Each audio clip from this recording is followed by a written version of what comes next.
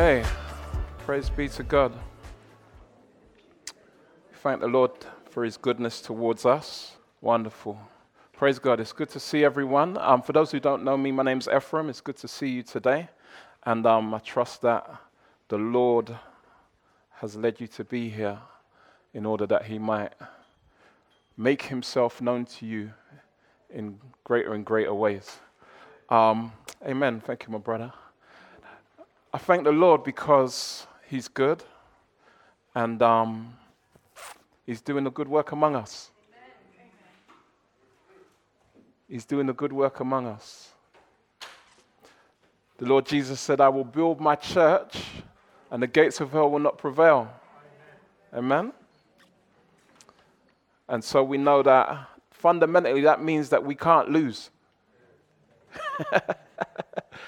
We can't lose because Jesus never fails. And so it's wonderful to wake up with that on your mind. Now, I must say,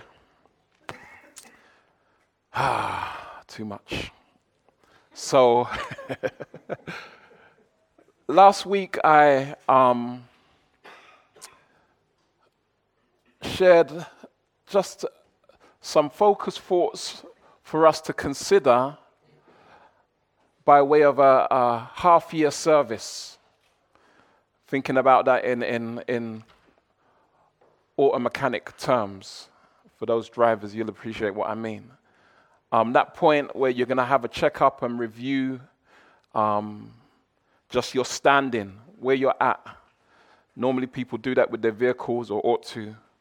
But the challenge is for us to be doing that as individuals in our walk with the Lord.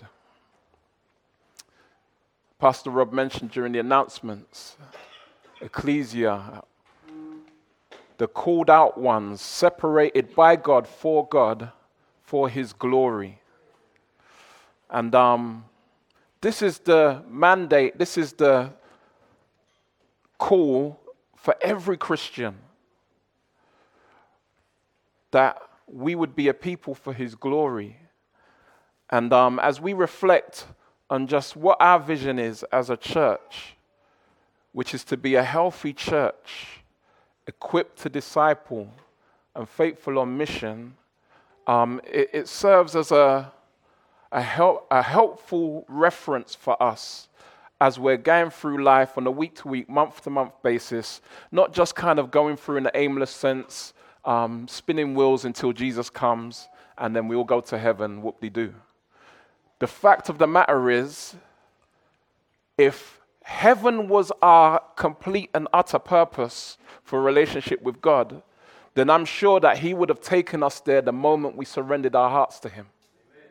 But he didn't. He left us here for a purpose. Have you ever asked yourself why? Why didn't God just take you to heaven when you received Christ?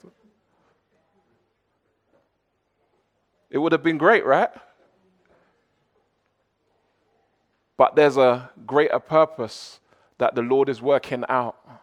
And as part of our mandate as the people of God to come to understand and fulfill that purpose, we often have to just evaluate where we're at.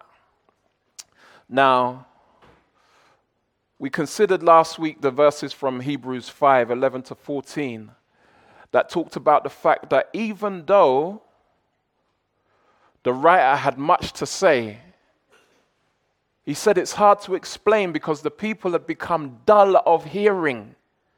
They were hard ears, as my grand used to say.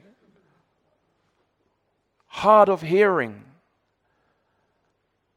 To the extent that even though at that time, when they should have been teachers, they were needing someone to teach them again the basic principles of the oracles of God. So not only were they hard to teach because they were hard of hearing, but actually what they had understood was such that they needed to be taught that again. As the saying goes, use it or lose it.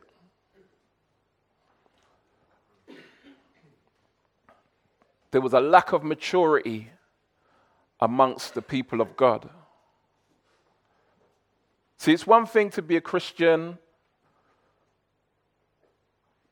sealed, saved, and delivered, going to heaven. It's another thing to consider as to whether or not you're mature. Are you a mature Christian? Are you someone who is able to teach the basic principles, or do you yourself need to be taught them again?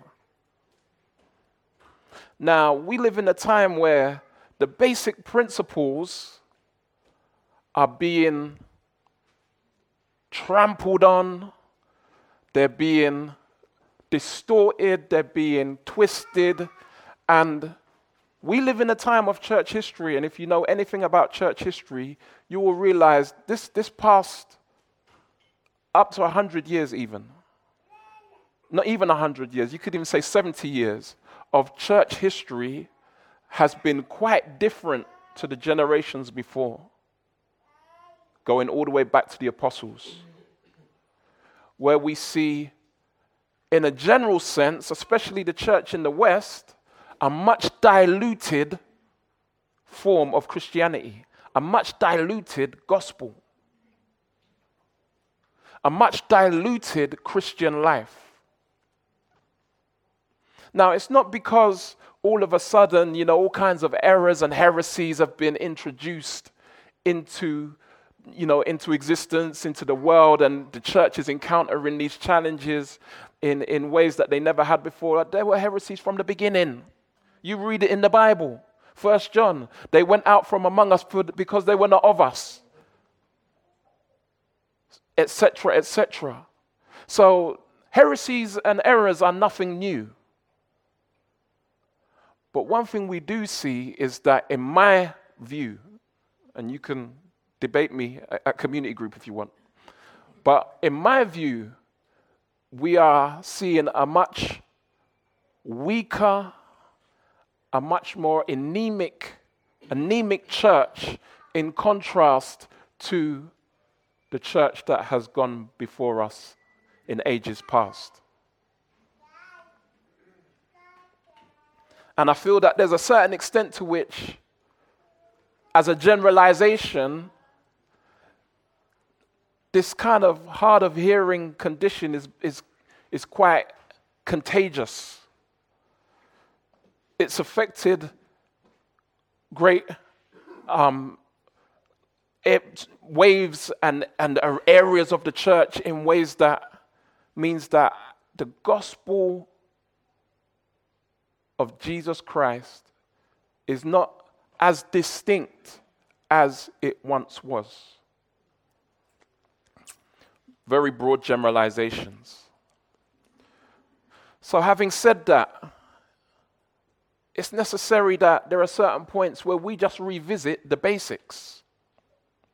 We revisit the foundation, because it's really important for us as leaders not to assume that people understand.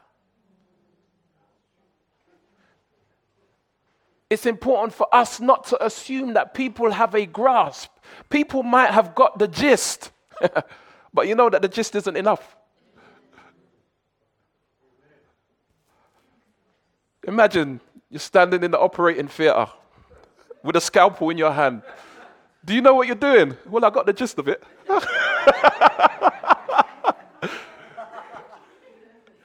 No one's going to have any degree of confidence. They will just call off the operation. That's the person on the table. They will get up and run.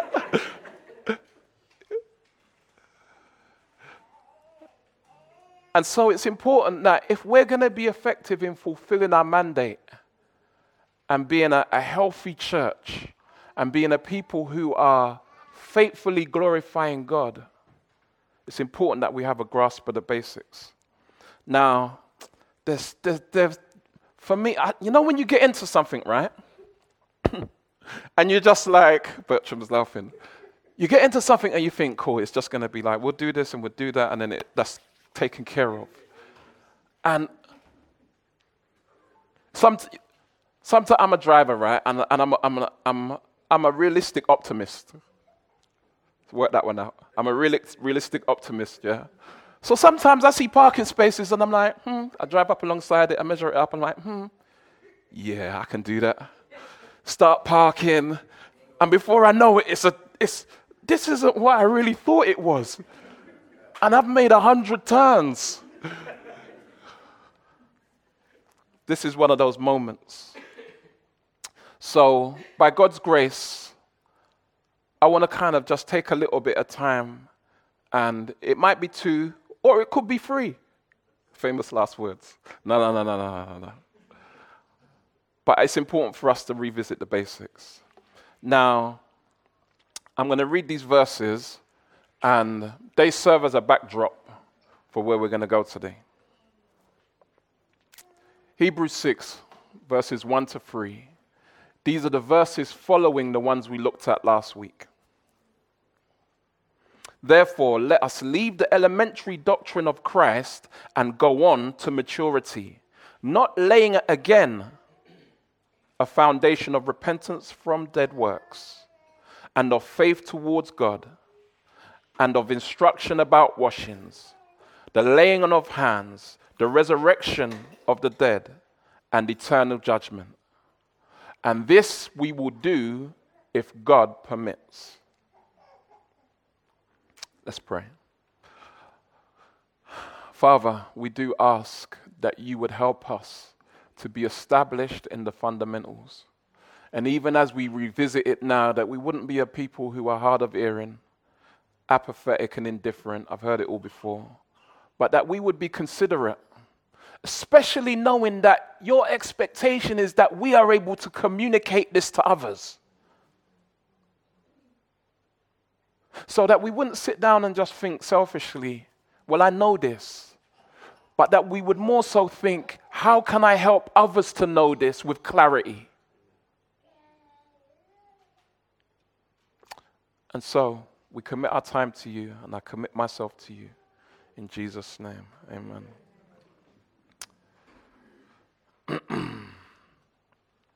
In these verses, we see 6 principles that are the Hebrew writers, the writer of Hebrews, let me put it that way, it's their summary of the gospel,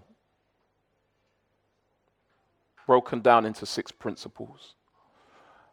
It's a summary, so it doesn't articulate all the detail, but it gives basic steps. Repentance from dead works, faith towards God, instructions about washings, or more commonly we would use the term baptisms. Notice that's plural, we'll come back to that. The laying on of hands, resurrection of the dead, and eternal judgment. And so here, the writer is giving a summation of the gospel much in the same way that the Apostle Paul does differently in 1 Corinthians 15.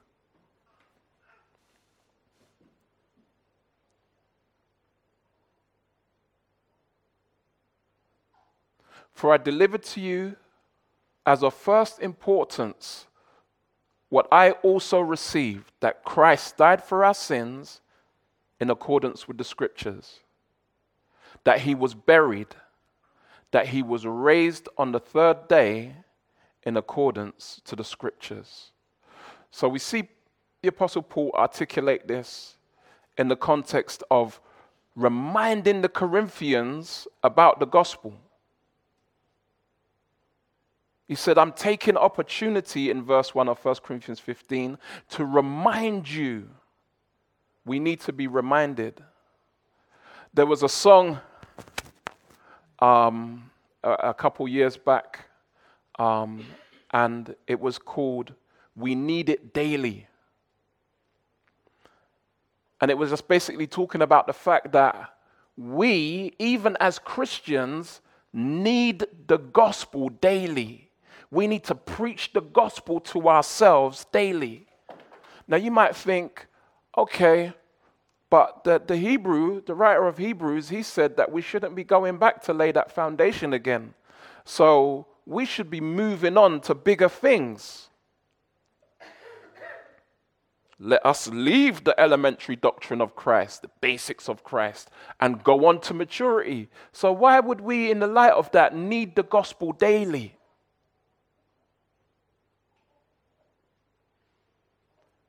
He's not saying, you know what, there's other revelations out there that are greater than Christ. And once you've got the basics, then you just pursue those other revelations. You can graduate from Jesus. Now, how do we know that the writer's not saying this? Because in the book of Hebrews, Jesus is mentioned on every single page. So this is chapter 6. Every chapter beforehand and every chapter following, he's still talking about Jesus. So talking about going on and leaving behind the elementary doctrine of Christ is not talking about seeking heavier revelation, some heavy revies, some great insights, or some deep philosophies. That's not what he's talking about. He's talking about understanding Jesus more fully and more deeply. And what he actually does, he basically spends his time illuminating the Old Testament and showing how Jesus is basically evident in the Old Testament and how the Old Testament points to Christ. And a lot of us, we need that in our life because we wouldn't know where to start. If I was to ask you, look, there's no New Testament. You're sitting on the train. You're traveling to Heathrow. It's a 45-minute journey. And you're sitting next to a Jewish individual who says, please, tell me about your Messiah from my scriptures, meaning the Old Testament. Would you know where to start? Tell me about your Jesus from the Old Testament. Would you know what to say? Would you know how to explain what is elementary, dear Watson, as Sherlock Holmes would say, from the Old Testament?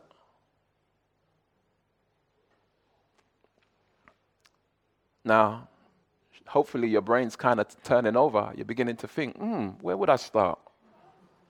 Some of you thinking about Isaiah 53. Yeah, that's what Philip was sharing with the eunuch in Acts from Isaiah 53, and or maybe Psalms 22, or Genesis 22, Abraham, and okay, some of you are thinking, yeah, that sounds good to me. But the reality is that some of us would struggle to share the gospel from the New Testament, if we're honest. Amen? Thank you, brother. It's true. But that's why the church is meant to be a gospel training center, where we come and we're equipped and we're able to share the gospel. Now, this is a life or death matter. This is a matter of life and death. And it's not just life and death, it's eternal life and eternal death.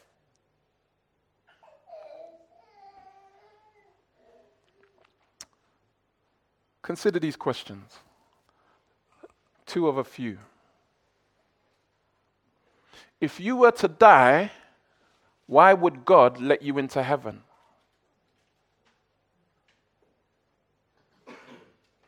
Now, I want you to formulate an answer. I want you to respond to that, not out loud, but I want you to respond to that in your mind.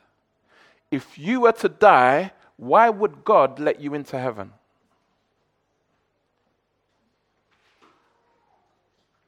Or, why should God forgive you? I remember being at Carnival one year, and I was speaking to a guy after everything had finished, and it was late, and we were packing down, and he'd been there for a long time, and we got into a great conversation. And I said to him, why, if you were to die, why would God let you into heaven? And he said, because he's forgiven. And I said, okay, so then why should God forgive you? And he kind of stopped. And he was like, He said, because God is love? I was like, it's true, but is there any reason for him to forgive you? I said, what if your dad was a judge, a high court judge, and you'd committed a crime, and you were now standing before your dad, the judge, in his court? Probably unlikely to happen, not a realistic scenario, because they probably wouldn't have family being judged by, by family and a member of the bench. But imagine you're in that situation, and evidently your dad loves you. But would he be a good, proper, faithful judge if he were to let you off your crime that you had so evidently done, even though he loves you? And he was stuck. Why should God forgive you? Why would God let you into heaven? Now, if your answer in your mind had I anywhere in the answer, as in I referring to yourself, your answer was wrong. Thankfully, today it's not a pass or fail test. Thankfully, your salvation doesn't hang on your understanding. It is by faith. All right? Because I don't want you to start feeling nervous like, boy, I don't even understand the gospel. Am I even saved? Am I even going to heaven? For we are saved by grace through faith. A childlike faith. So you've put your trust in Jesus. Okay. You may not be able to articulate that well, but that's what we're trying to get to, because we need to be able to tell other people faithfully and accurately. And so I say, if your response was, as somebody once said to me, because I love God. I was like, let me help you understand a little bit more clearly why that's not really a substantial answer. Oh, because I believe in Jesus. That's good, but that's not the beginning. That's not where you start.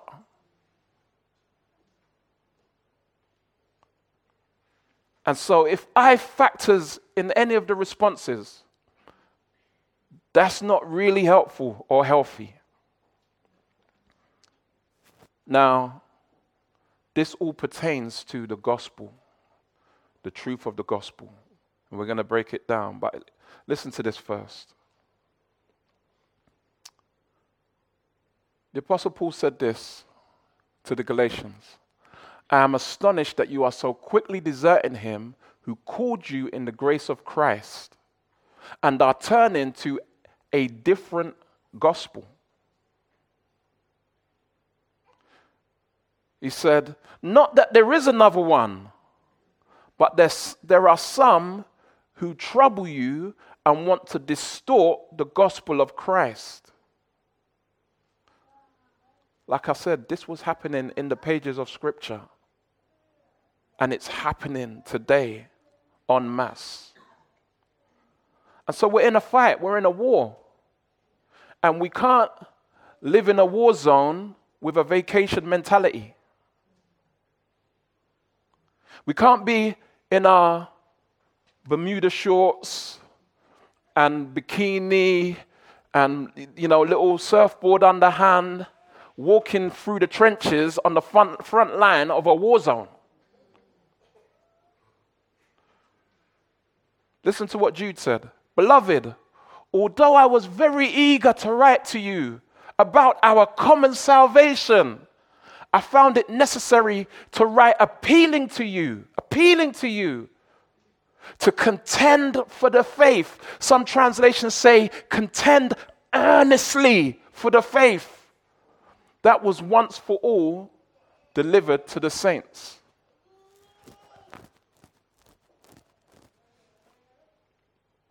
Are you in a place where you feel like you have the spiritual strength?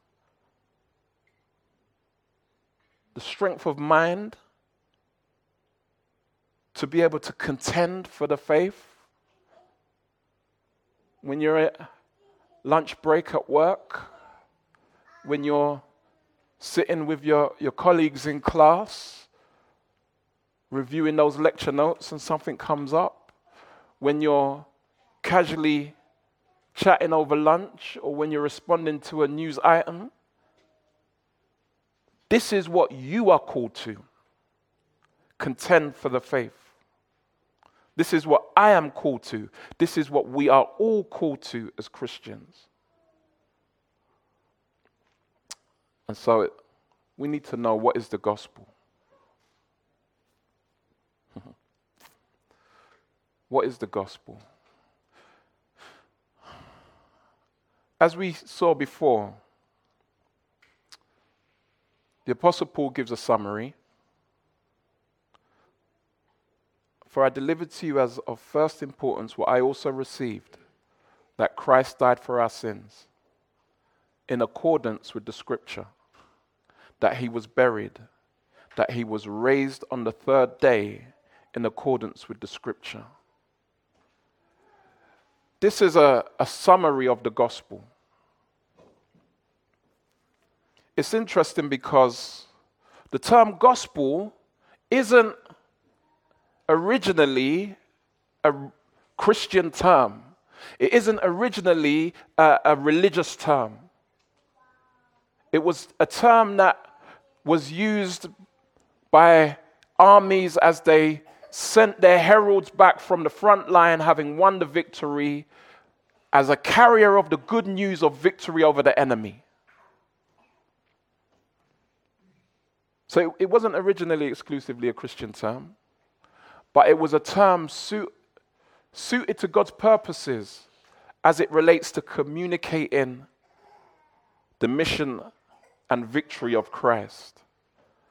And so this is why the gospel, the term gospel in and of itself, and I think Mikey P shared this with us. No, it was Byron actually shared this with us during the summer.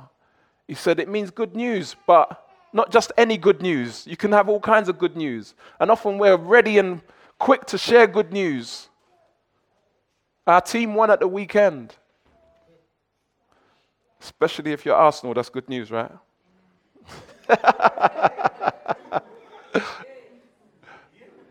But the reality is, we're talking about the good news of Christ. All right, this is a question that you can shout out an answer to. As Pastor Rob took us through the Old Testament overview, it's important we connect the dots, right? As Pastor Rob took us through the Old Testament overview, he said that the story of Scripture speaks of Christ. All Scripture speaks of Christ. It's one overarching story made up of little stories, all speaking of Jesus. And that story can be summed up in 4 words. What were those 4 words? Creation. Fall. Let me hear someone from over the back there. You know, the back benchers that feel like they're just, if evermore, why is everybody in darkness down there? Amen. Let there be light. Thank you, bro. Anyone so we've had creation, we've had fall.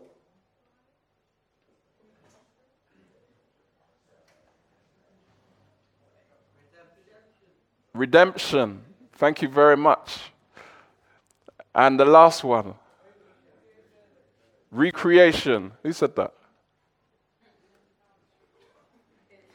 Now you see, I'm actually paying attention to who's saying it, because I know the people who have been taught this and those who.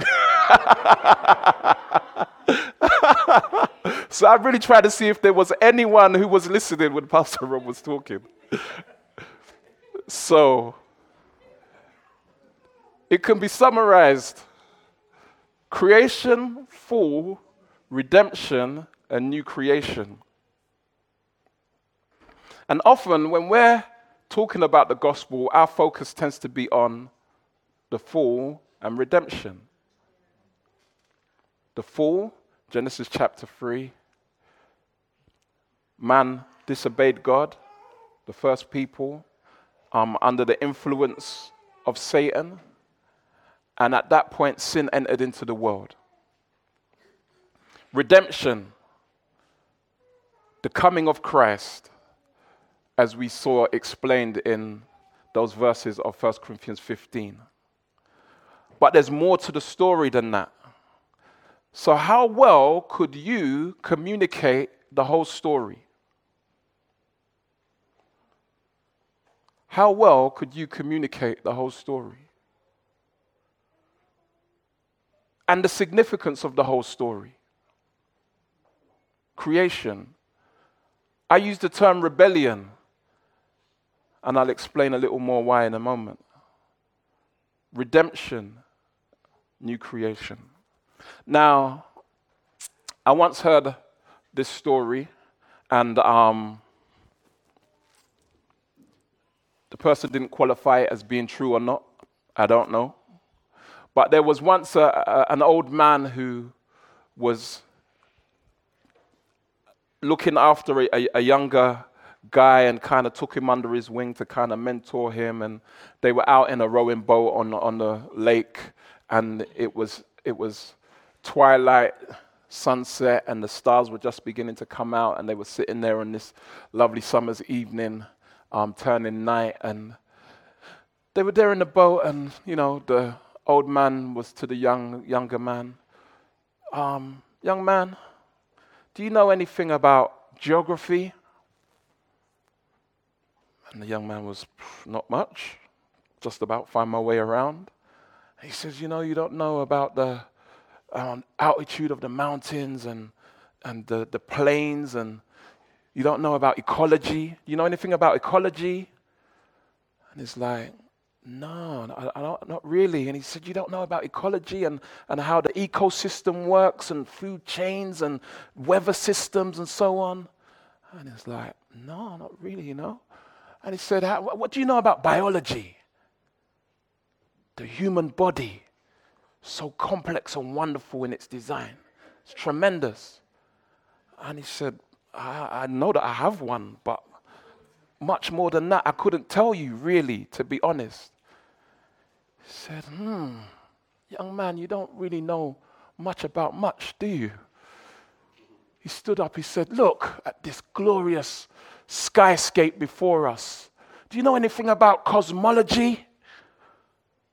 And the young man felt reluctant to answer at this point. I mean, cosmology, the stars. Well, I mean, what do you reckon? And just look at these wonderful stars, and if you look over yonder, you see Orion and his belt, and as he's leaning and gesticulating, he falls into the water.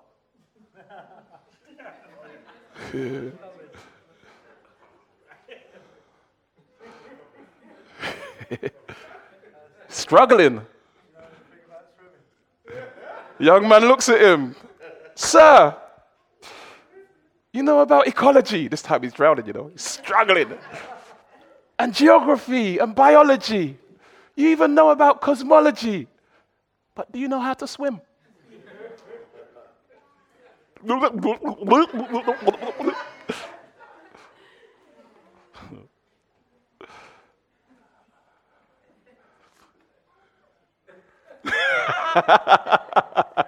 not waiting for the punchline, innit? Like, what happened to him? I don't know what happened to him. But he just didn't know the most important thing: how to be saved.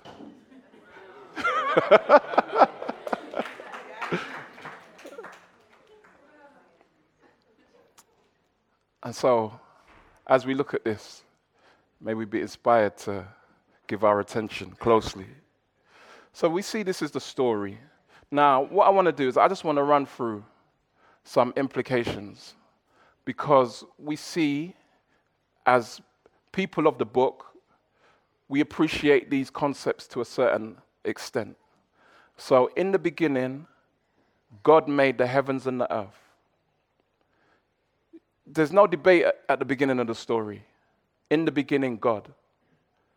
God existed before all things did, and he made all things that exist. Man rebelled against God.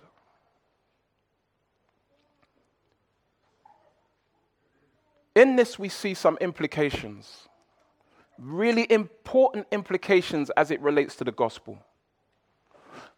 God, being the creator, has ownership of all things. The psalmist said, "It is he who has made us and not we ourselves."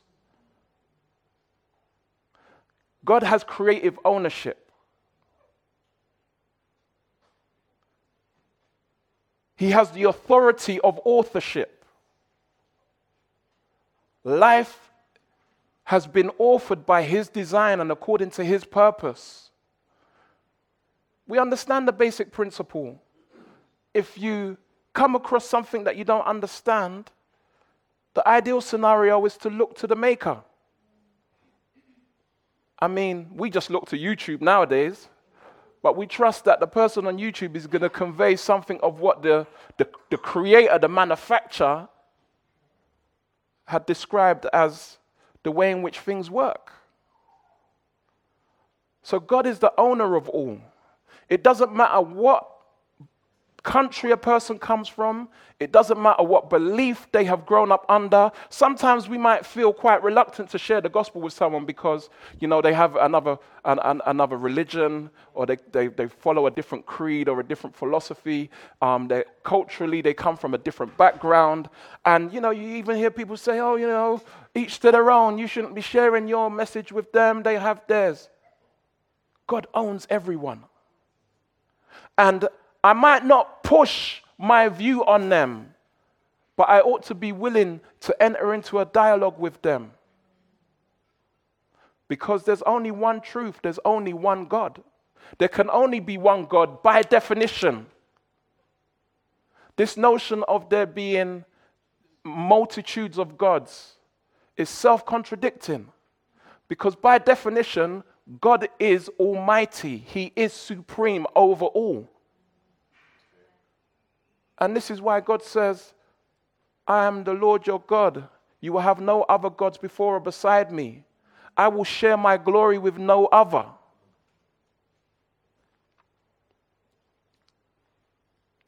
And so if I have a view of God that is different to other people's views of God, even if they have a view of God, let's talk about it. Let's reason.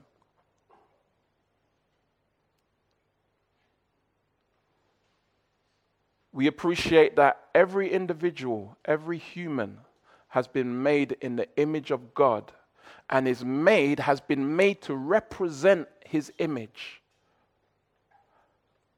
Represent his image, to portray his image. And yet the problem with that, despite the fact that it gives every individual inherent value and distinction, even above that of the animals, we are more than just evolved animals.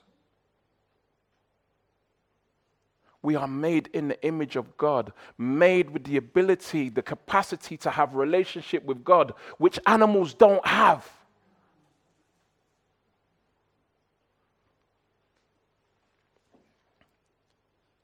Nonetheless, there was a problem. Now, man rebelled against God. When the reason I use the term rebellion, right? If you think about what it means to fall, when you think about what it means to fall, what kind of situation does that put across to you? How might that have come about? An accident. Some man fell. People don't plan to fall over. Oh, it was an accident. But it wasn't an accident. This is where people often get the notion, even amongst Christians, we're all sinners. We all make mistakes. In fact, Pastor Rob and I used to have a song that had that in the chorus. Oh, make mistakes. Why not turn round and take God's grace? Yeah, it's a catchy hook, right? It's a catchy hook, but it was theologically flawed. That was one of our first songs, by the way, just so you know.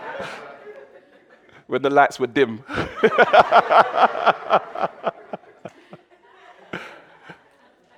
This notion we all make mistakes, but we don't just make mistakes. Romans 3 tells us that there is none good. No one seeks after God. If it were not for God's intervention, wooing us, drawing us, we wouldn't want to know God, because our nature by default is one of rebellion. We are inclined towards ourselves. This past year, the principal of the Bible college that some of us studied at, his name was Mike Ovey, he went to be with the Lord. And he used to have this phrase that was quite striking when I heard it. He said, humanity is curved in on itself. People are curved in on themselves. And so you've kind of got this sense of people just being self-absorbed, self-focused. That's who we are by nature. We're not God exalting, God worshiping. And so it was an act of defiance. It was an act of rebellion. And every time a person sins, fundamentally, that's what it comes down to. Now, it might not be with great vehemence and conviction and, sticking two fingers up at God. It doesn't necessarily have to be that. But fundamentally, for us to put ourselves before the Almighty is an act of defiance and rebellion. And so this is where we see the scripture use terms that we were once dead in our trespasses and sins, we were enemies of God. He who is a friend of the world is an enemy of God, is in a place of hostility toward God. These are strong terms. And so through the act of rebellion, sin came into the world, both personal and environmental. And the whole kind of environmental notion often gets overlooked and played down. We just had hurricanes. You had Hurricane, what was the H? Harvey? And then you had Irma. And then you had Jose. You know that they actually name hurricanes in alphabetical order. H-I-J.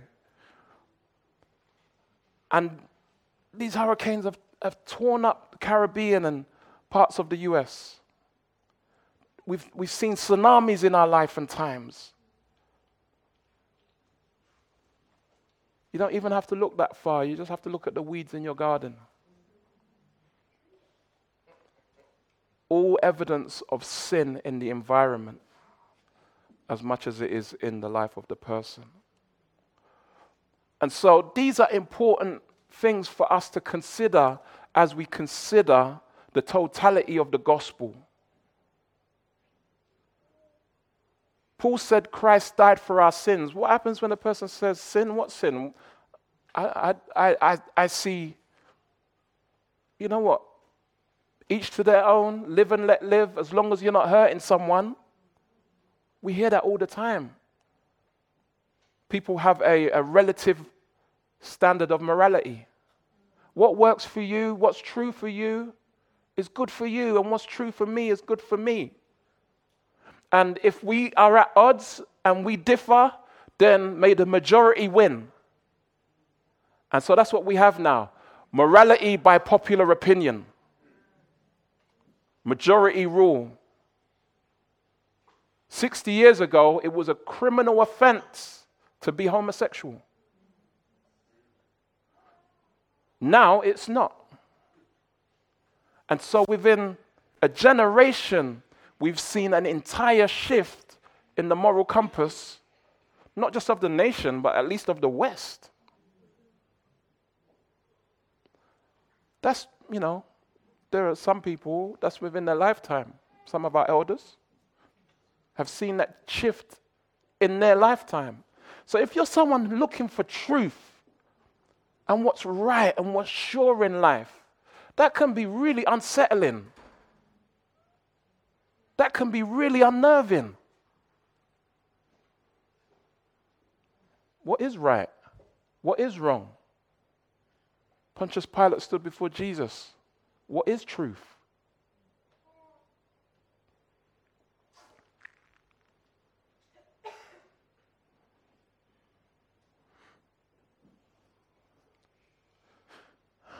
Redemption. The thing I would highlight about redemption, and we will spend more time on this in time to come, as it relates to Jesus and his saving work, often called his atoning work or his redemptive work, there is a right and proper emphasis of his death, burial, and resurrection. But we shouldn't emphasize that to the exclusion of his sinless life.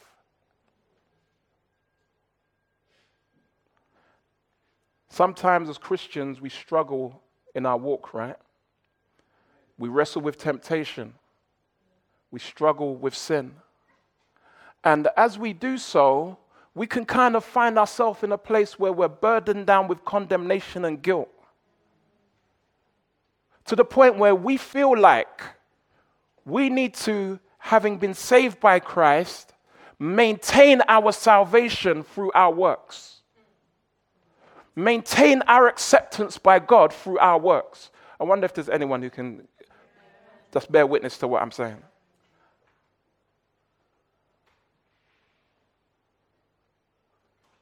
We've prayed 999,000 times. We'll never do it again.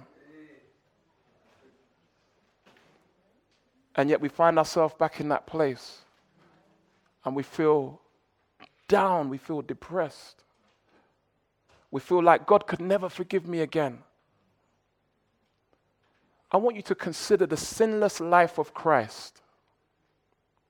Not only was his death in your place, on your behalf, as your substitute, but so also was his life. He lived a sinless life in your place, in my place, on my behalf, on your behalf. He never sinned once. He had an absolute clean sheet. The significance of that? You go into an exam room and sit down to do the exam, and you know you're going to fail. I mean, this is A-level maths. You don't know nothing about calculus. You don't know nothing about trigonometry. You just know that this is a shot in the dark. You failed before you've even sat the paper. But you're there. Jesus sits down next to you. He who knows all things. They're just like, oh, Lord. It's like, yeah. I'll tell you what you do. Just write my name on your paper. I'll write your name on my paper. You're just like, Lord, if it wasn't you saying it, I would say that was wrong. The Lord knows what he's doing, right? He aces the test. A*. You flop the test. Just as expected. Whose name is on your paper? Who failed? Oh, now you see? You see? You've actually passed, but you didn't pass. He passed on your behalf. You get the credit for his work. He took the punishment for your failure. Amen? And so in this, we understand and appreciate that even on our best days, our righteousness is as filthy rags before the Lord. And the only standing we have is the fact that Jesus' name is on top of our paper. That he passed flawlessly. A* or whatever it is nowadays, 10. Like they've changed up the whole system. I don't know why. In fact, you know what? I do know why. Can I digress just for one moment? Because I think it's so wicked and bad. Absolutely. Listen, you've got all the people that are paying for their kids in public school, right? And you've got kids in state school getting the same grades. So they're like, we can't have that. We're paying all this money and they're getting the same grades. You know what? We'll change the system. We'll move the goalposts so that our kids can stay ahead. Because we can always pay to keep them in the front. We'll just pay more money and move them. But they don't know that the Lord is on the side of the oppressed. And he's going to help the poor kids to get up as well. And then they'll be changing it again in another 5 years.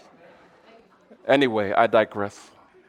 The fact of the matter is, the Lord lived the sinless life and it was credited to you as righteousness as you put faith. And so that is our standing before God. It's his life, death, burial, and resurrection. All relevant.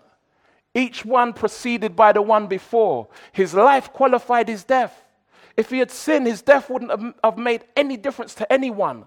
It's because he was without sin that his death was effectual in atoning for ours. It's because he was dead that he was actually buried.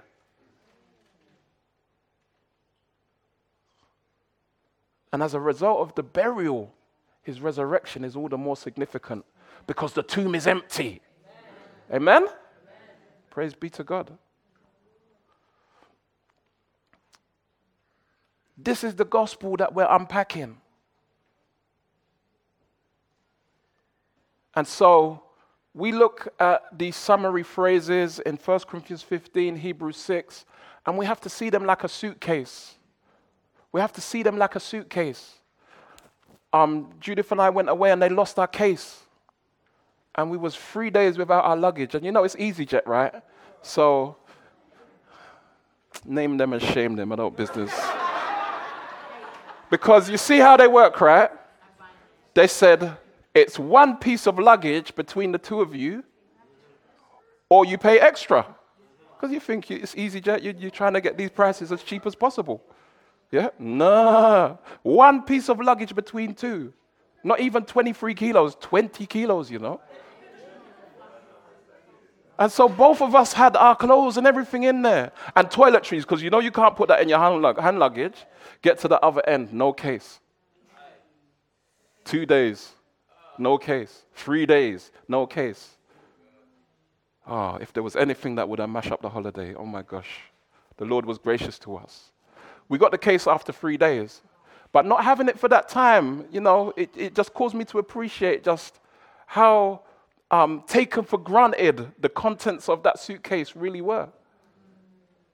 Just, you know, until you don't have them. The gospel's like a suitcase, packed full of content. And so we have to be prepared to unpack it. Amen? New creation. Let me end with this for now. Oh, before I do, I think that the other factor with regards to the gospel that is often overlooked, underestimated, or even misunderstood. Ephesians 2:8. For by you were saved through. So the gospel is that of grace, in that it is a gift given. Now we use the terms, you know, we recognize that it's not by merit, there's nothing that I've done to earn it, and so on and so forth. But do we really understand what that means when it says that the gospel is a gracious gift, a gift granted by grace? You see, if somebody goes to work, they expect to get paid. It's interesting because even with maternity pay and so on, you know that when you go on maternity pay, especially you new parents and that, you go on maternity leave and you get maternity pay, and you know that only lasts for a certain time. Because then after that, they just give you the statutory maternity pay, which is nothing like your salary. And even at that point, you feel hard done by, but you can't argue. Because what can you say? You're not at work. You're not working. But the Lord says, you know what? You could leave this job. I'll keep paying you. Furthermore, I'll give you a bonus incrementally. That's how good I am. And you'd be like, why? I've done nothing to earn it. I don't deserve it. It's a gift. And it's really important because imagine you buy a gift for someone and you give it to them and they want to offer you money. How do you feel? You almost feel like it's a lack of appreciation, or even cheapens the gift. Like, this is a gift from my heart. I want to show you how much I appreciate you. I want to show you how much you mean to me. This is a gift. I don't want your money. Some of you are like, yeah, I do want your money. But no, you're supposed to say, no, I don't want your money. It's a gift. No strings attached. This is the gracious gift of God. Now, new creation is the end of the story. And again, there's so much in that, because it's not just the reward of a great new life, but there's also retribution. There's also judgment. And even in our gospel presentations, how often do we miss out that aspect, even when we're summarizing?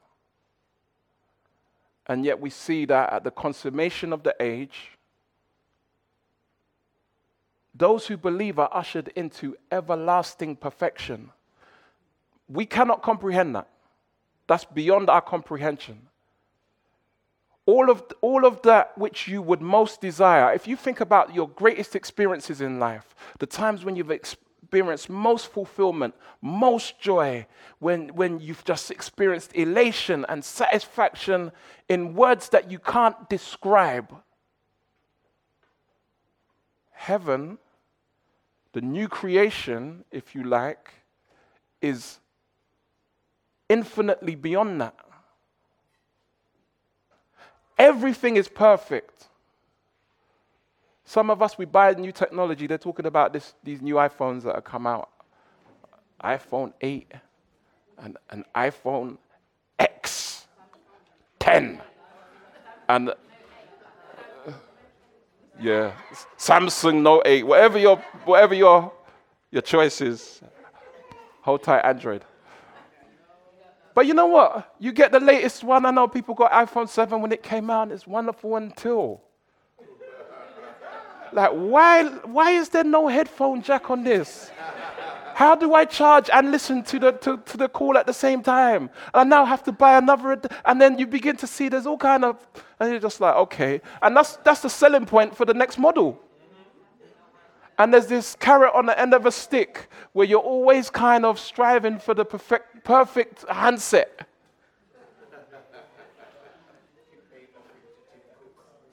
And yet, imagine.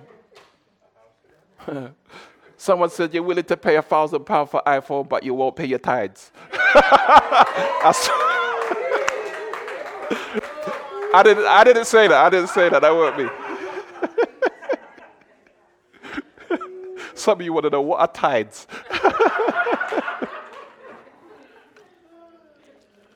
But the reality is that there will be no flaws whatsoever in eternity with God.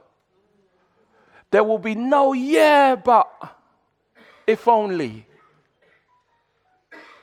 And, you know, one day I sat down and I began to consider, and I was just like, imagine the greatest elation and sense of fulfillment and joy without end. And anything that we experience in this life that causes us to feel that way is obviously only momentary. But it also serves as a herald or a precursor for the abundant version of that experience that we will get when we get to be with the Lord. It's just a glimpse. As the old hymn writer used to say, it's a foretaste of glory divine. How tremendous that is. And in an era of delayed gratification, when people don't want to wait for nothing, just put it on credit. Buy now, pay later. No one's trying to wait. It's something worth waiting for. It's something to look forward to. It is something that makes all the difference when we stand in those worst moments of life. When we stand in the face of death, when we stand in the face of the depravity of this world, the brokenness of this world, it makes all, It provides hope that is an anchor for the soul. Because this world will never deliver. C.S. Lewis said, one of my favorite quotes of his, it was made into a song by Brooke Fraser. Her name's changed now, Liggett Wood, I think it is. It's called the C.S. Lewis song. When I find in myself desires that nothing in this world can satisfy, I can only conclude that I was made for more than this. When I find in myself desires that nothing in this world can satisfy, the desires are there. Why are they there? And there's nothing in this world to satisfy them. Well, I can only conclude that I was made for more than this.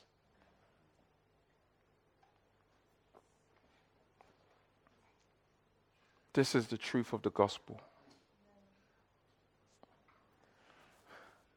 And so, as we unpack the gospel and the implications thereof, may we be encouraged, may we be informed, may we be inspired, may we take note. And if we're not finding ourselves in a place where we're challenged to share this with others, then something's wrong. Let me just say it straight. Something is wrong. I'm not saying that you got to be like Mikey P and Byron, standing on the soapbox out in Lewisham, or you got to be the one on Instagram that's like flooding. I'm not saying that you've got to be that person, but there must be occasions, and not once a year. Remember that time when we went to evangelism, and boy, it's really good, and. Yeah, back in those days. What do you mean back in those days? Is that how long it is since you shared the gospel with someone? There's something wrong if we're not sharing the gospel at some point in our week, month. I wouldn't even say year. Something wrong. And we're missing out because I don't take back my talk. I really believe that evangelism is the great adventure of the Christian life. And if you feel like you're coasting, if you feel like you're drifting and the joy of your salvation has lost its sheen, and you feel kind of bored, you know what? Something's wrong, not with your walk, not with the Lord, I should say, but maybe with your walk. Ephesians 6 talks about putting on our shoes, our gospel shoes. And you put on shoes in order to make progress and to go to places with purpose. And if you're having a lack of purpose and a lack of progress in your life, go back and check your gospel shoes.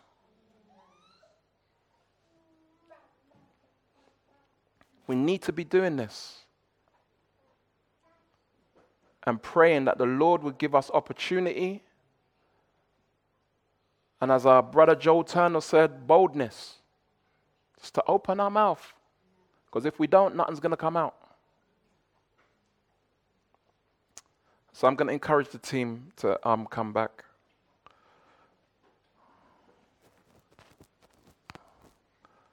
The Apostle Paul said this, "For I am not ashamed of the gospel, for it is the power of God for salvation to everyone who believes, to the Jew first and also to the Greek. For in it the righteousness of God is revealed from faith for faith. As it is written, the just shall live by faith." Are you ashamed of the gospel?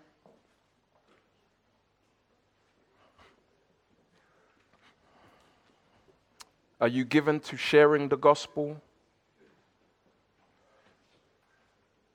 Are you being strengthened in your ability to share the gospel?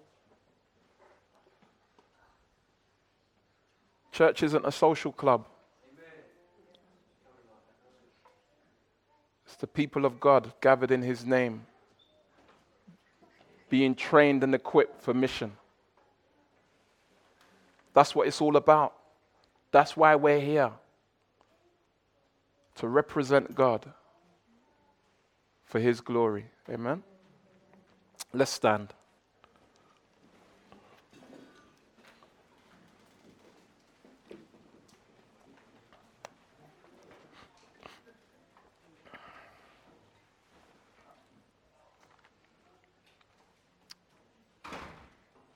Father, we thank you for your glorious gospel. We ask that you would continue to help us as we interact with your word in such a way to be equipped and strengthened. And Lord, I pray that you would just touch that person's heart who may be here and is hearing this message for the first time, or appreciating it and understanding it differently from what they've heard before. I pray, Lord, that you would move upon their hearts and that, Lord, you would draw them to yourself, that you'd make yourself known to them through that which has been shared. And by your Spirit, Lord, that you would energize them and motivate them to come to you wholeheartedly. We thank you, Lord, for you are good. Your word is true. Amen. And you've said it goes out. It's not dysfunctional. It fulfills what it's sent to do. Your word is life, more life to those who receive it. It's abundant life. Thank you, Lord. In Jesus' name, amen.